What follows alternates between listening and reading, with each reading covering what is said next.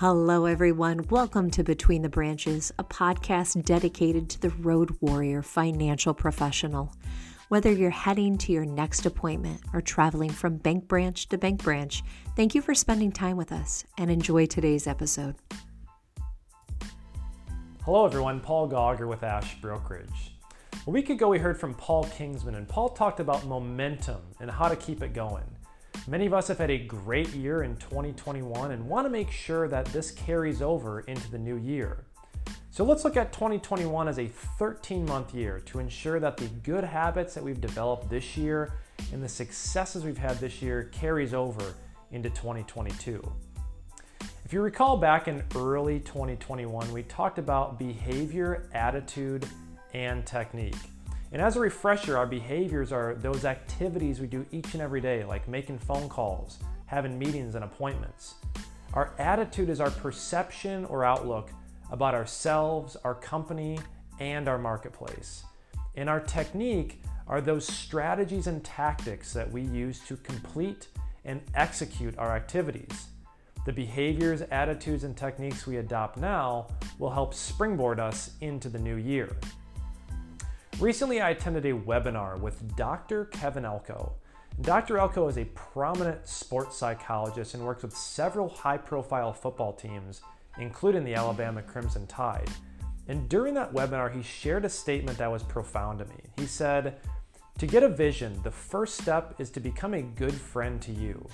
He added by stating, "Change the changeable, accept the unchangeable, and remove the unacceptable." And I'll repeat that. Change the changeable, accept the unchangeable, and remove the unacceptable. So when we look at our behaviors, attitudes, and techniques, we have full autonomy to change the changeable. Are we making enough phone calls? Are we having enough meetings or appointments? Do we have a good attitude? And also, do we have a plan or strategy on how we're going to be successful in 2022? And equally as important is to accept the unchangeable. We can't control the rate environment.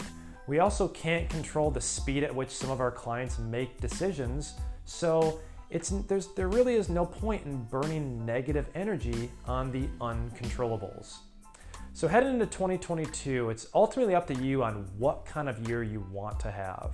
It's important to have a vision for victory, not defeat. And I also say, talk out loud and say things that you want to happen in 2022, and don't focus on what you don't want to happen. I truly hope that some of this has resonated with you. As always, we are here to support. We thank you so much for your business and partnership. And in 2022, I challenge you to have a vision, encourage yourself, be an overbeliever, and most importantly, decide to be great. Thanks for watching. That's all we have for this week's episode of Between the Branches. If you like what you heard, please subscribe by giving us a like or follow. As always, we thank you for listening to today's podcast. Thank you for all that you do out there, and have a great day.